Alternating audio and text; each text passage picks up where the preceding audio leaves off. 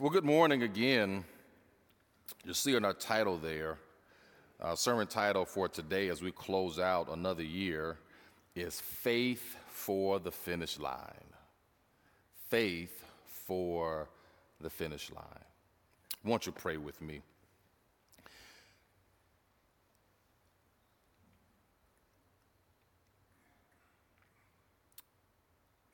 God, you have been consistently present in our lives. As we think about what you have done in these spaces and times of worship, we are marveled at how you have moved through songs and liturgy and preaching and hospitality and smiles and offerings.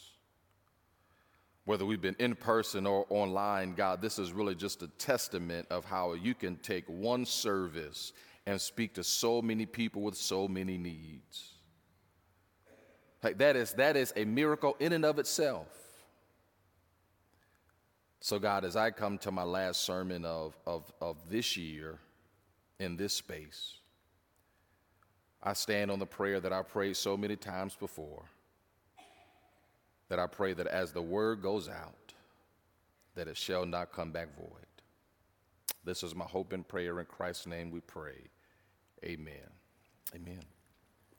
Faith for the finish line. There's a story that has gone viral over the past few weeks, or over the past few days, surrounding the words from the former CEO of the phone company of Nokia. The speech occurred years ago, but I think it's resurfaced over the past few days because we're getting closer to the end of the year. And in this speech, he was addressing the recent buyout of his company. And as he reflected back on their work, he admitted that they had done nothing wrong. They didn't do anything wrong.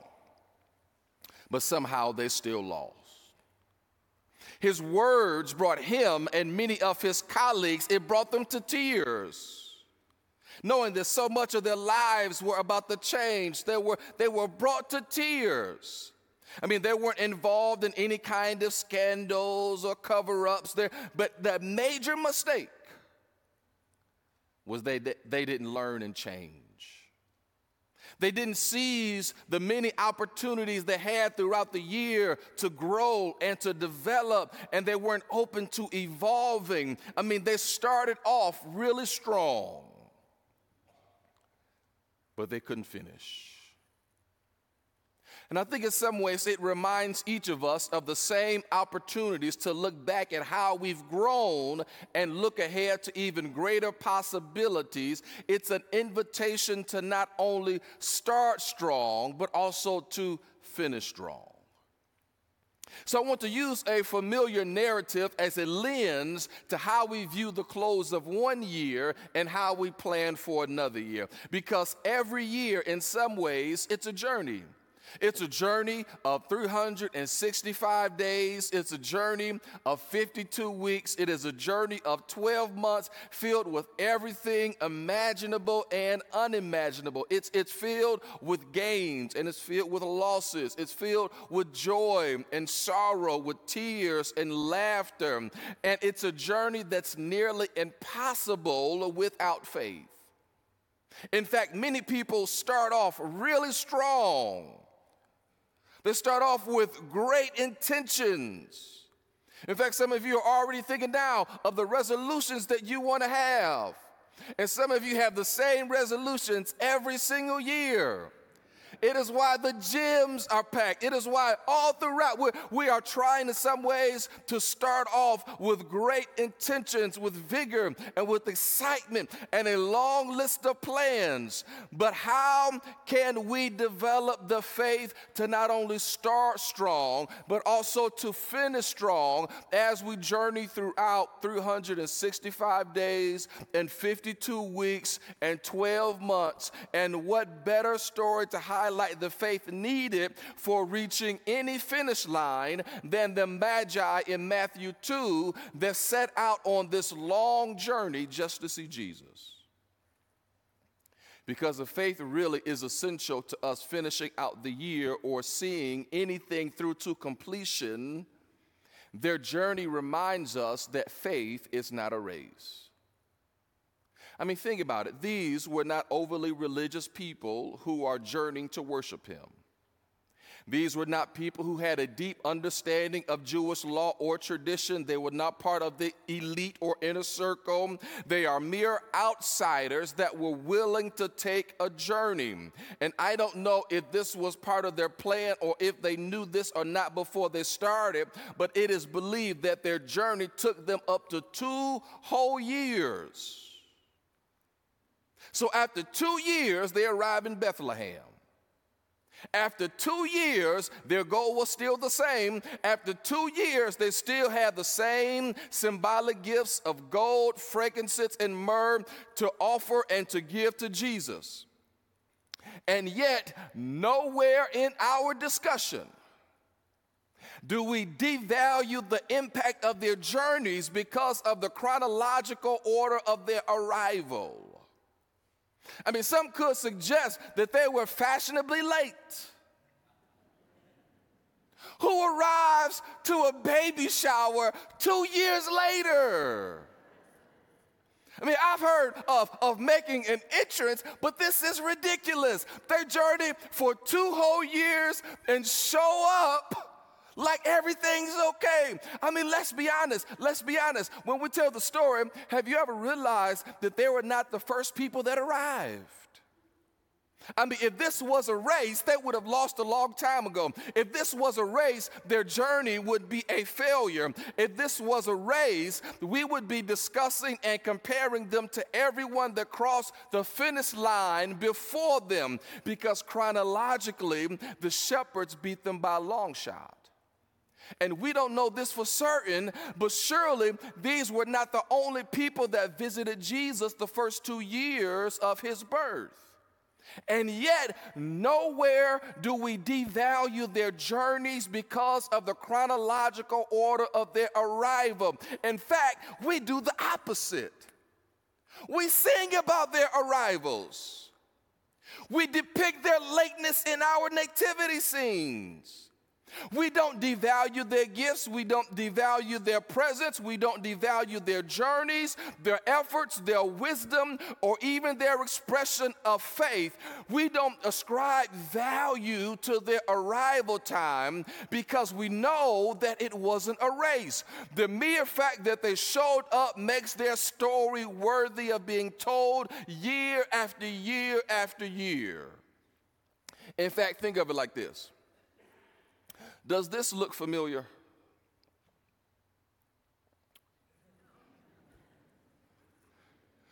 Does that look familiar to you?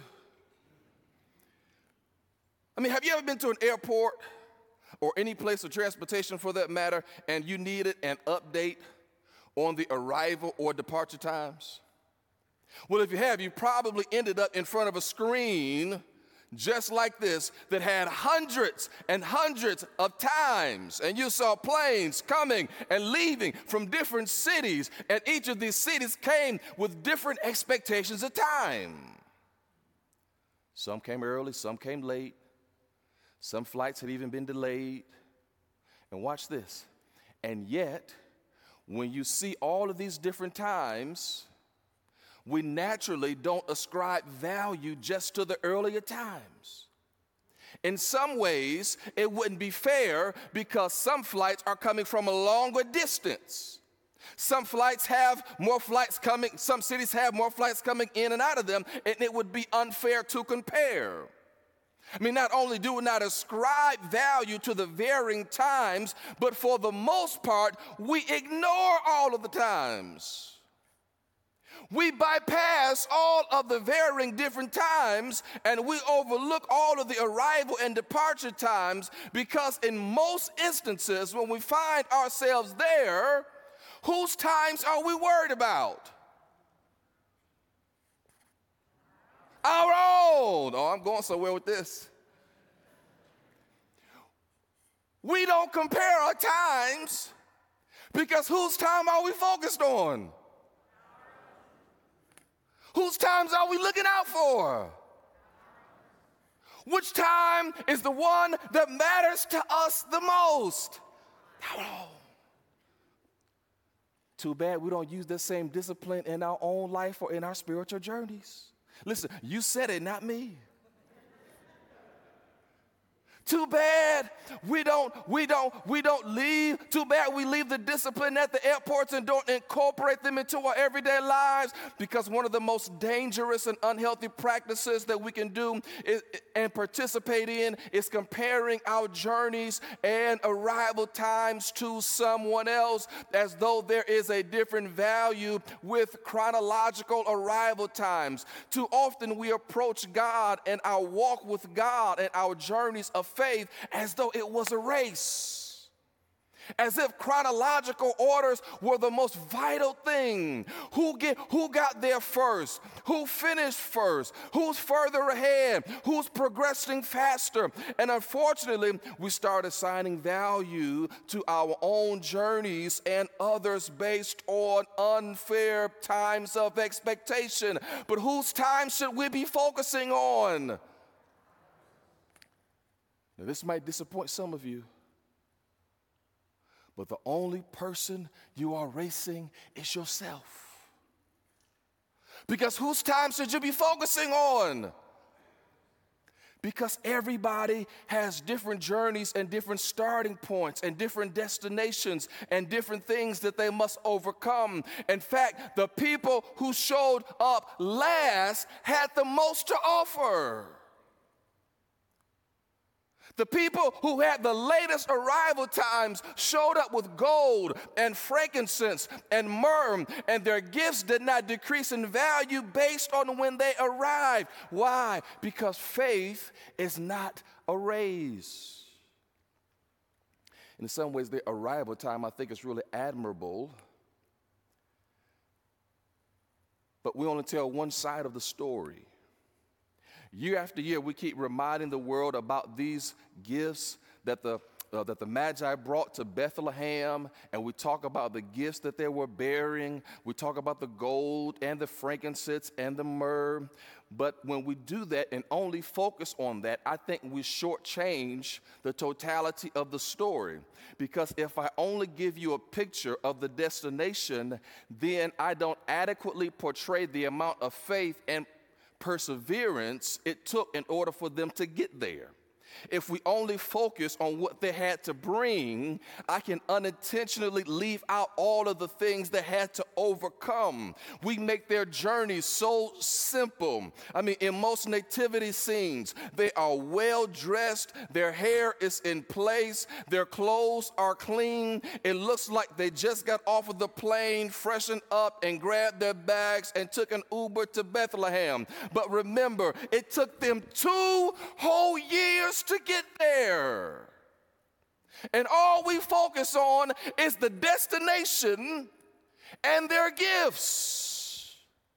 But it's important to include their entire journey, because what we bring is dependent on our ability to endure and overcome certain things along the way. We must ask ourselves, is our faith strong enough to persevere? It's not a question of gifts, but a question of resolve. We see their gold, we see their frankincense and myrrh, and we see the value of all of their gifts, but we don't hear about the arguments that they may have had along the way. Remember, this is have you ever traveled with somebody for 2 days? I mean, they are traveling with each other for 2 whole years. You know, there's some arguments. We don't see moments when they second guess themselves. We don't see the times that they were rained on. We don't see the times when they got scared. We don't see the valleys or the hills they had to climb. We don't see the times that they wanted to give up. And I'm sure during those 2 years, there was always a reason to turn around. They could have turned around around, when they really considered how different they would be from the people in Bethlehem. They could have given up when they considered whether or not people would have been accepting and received by this new king. They could have given up for fear that their request to see this new king would upset the current regime. Let's make this plain. There will always be a reason to turn around. There will always be a reason to give up along the journeys. There will always be some difficulty on every single journey. But arriving to any destination or completing anything requires more than just gifts. If we only focus on the destination, we're missing out on the totality of the story, because following God's direction and reaching any finish line requires a certain amount of resolve. It requires a decision along the way to keep going. It requires a decision in those 2 years to keep pressing on. It requires a decision to keep staring at the star in front of them as they journey through difficult places, as the days and the months and the weeks start to add up. In fact, there's a woman named Florence Chadwick that was the first woman to swim the English Canal in both directions. One point in time, she set her eyes on swimming even greater distances. And on one particular morning, she got in the water to break another record, but on that particular day, the fog had been really thick.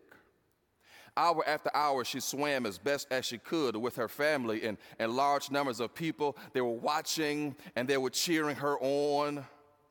And after swimming nearly 16 hours, all she could see was a thick layer of fog. Her body started to numb, and people tried to encourage her in the nearby boats. There was some mother and her trainer there telling her not to give up, that she was almost there, urging her not to quit. But at some point, she gave up and asked them to pull her out of the water. When they pulled her out, she quickly learned that she was less than a mile from finishing. 16 hours. And less than 1 mile, that's when she asked for them to take her out. When asked by someone what happened, she said, "Look, I'm not excusing myself, but if I could have seen land, I might have made it." It was not the fatigue or even the cold water that defeated her. It was the fog. It was the inability to see what was in front of her. She was unable to see her goal. She was unable to see her destination. So I think it's a word for us, because even as we look back at another year, what are the things that God has tried to keep in front of you? Maybe you didn't call them goals or resolutions, but God placed something in front of you to keep you going through the ups and downs. For these magi, it was a star that was bright enough to move them and motivate them for 2 whole years. So my prayer for each of us is for God to send a star. It's for God to send a sign, a symbol, a reason, a why, a purpose, a connection, a goal, an assignment, a word, something so bright that it motivates and moves us for another year. My prayer is for the kind of faith that helps us see beyond the fog, because people just don't give up because they're tired. They don't give up because they are without faith. They are just without a finish line, and they can't see the fog. And what a shame it would be for us to give up when we are so close. We can't just focus on the destination, but in order to not give up, there are some things that we must endure and overcome along the way. But notice what happens when they're done. Notice what happens when they reach the destination. In fact, I find this to be one of the most encouraging and challenging parts of their journey every single year, because after traveling through who knows what, after 2 long years, they now have to go right back home.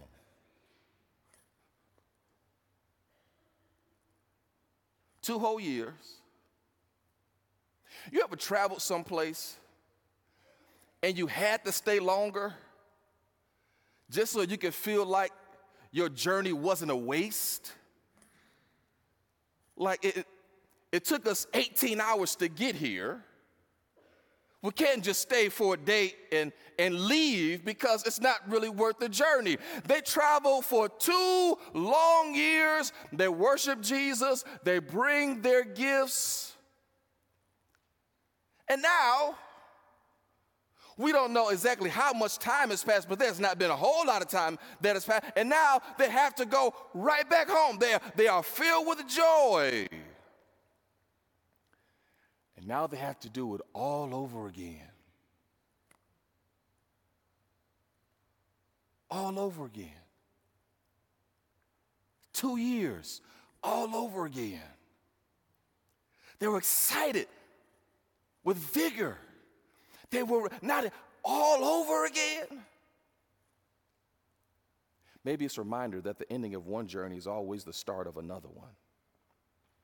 Maybe it's a reminder that faith is never finished, because God is always inviting us to another journey in our lives. We're always challenged to keep learning it, to keep evolving. I mean, when they see Jesus, they offer the gifts. But now they got to return home. They have a long journey ahead of them. After 2 years, they have to start all over again. After 2 years, they had to get right back on the road. Another journey, more roads, new routes, and new timetables. And even when the timing seems quite inconvenient, I think it gives us a clear picture of grace. It gives us a clear picture of grace on the journey, because it's a reminder to them that they're not required to linger or revel at one destination, because grace gives us new journeys. Grace gives us fresh starts. Grace gives us opportunities to start fresh again. Maybe it's a reminder that faith gives us fresh starts. That's why I believe that this is the heart of faith. Because regardless of what happened in the year of 2023, you get a chance to experience a different journey. You and I get a chance to learn from the previous year, reflect on what God has brought us from, reflect on it, but now we're invited to turn the page. And what a travesty it would be for another year to go by and we're still stuck in the same place. What a travesty it would be for God to give us another chance and we squander it because we simply want our faith experience to be on repeat. So maybe the critical question is, what area in your life do you need a fresh start? Where do you need a new beginning in your life? Because the text says that they went a different way. This is adding so much complexity to the story. They come for 2 years, they've never been to Bethlehem, and now they got to go back a different way. This God is confusing. But they were warned in the dream about Pharaoh, so they committed to returning home, but this time they are going to take a different route. You see, faith for the finish line gives us the confidence that if God brought us through one journey, then God can also bring us through another, even if that journey is different than the one before.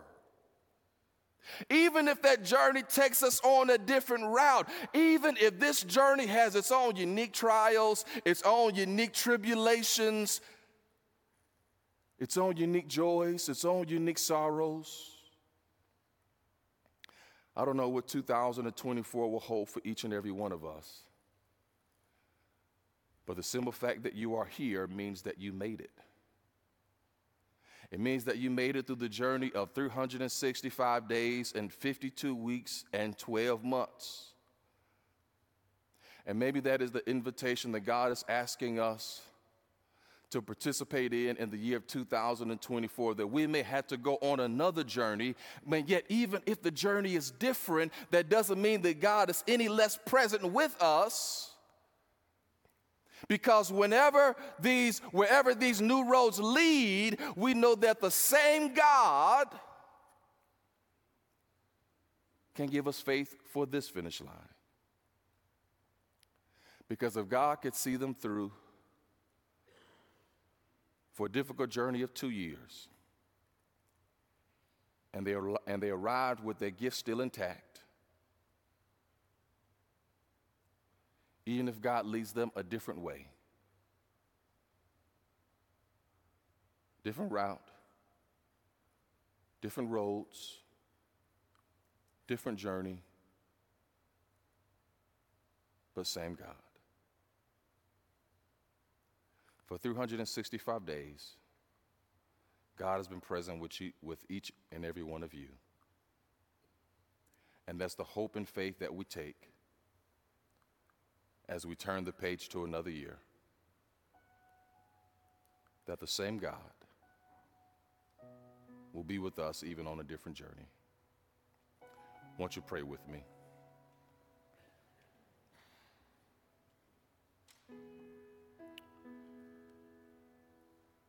God, we don't always know where you'll lead us or how you'll lead us.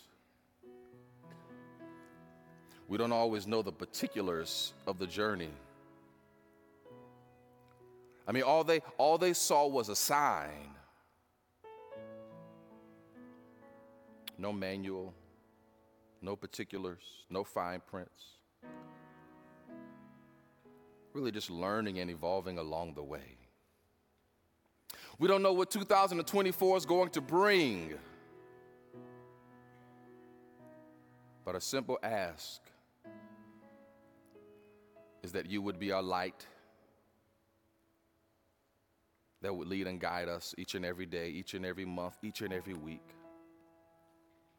Because we can't make this journey without you. We don't just need gifts. We don't just need things. We don't need stuff to make it through. But we need the faith that only you can give.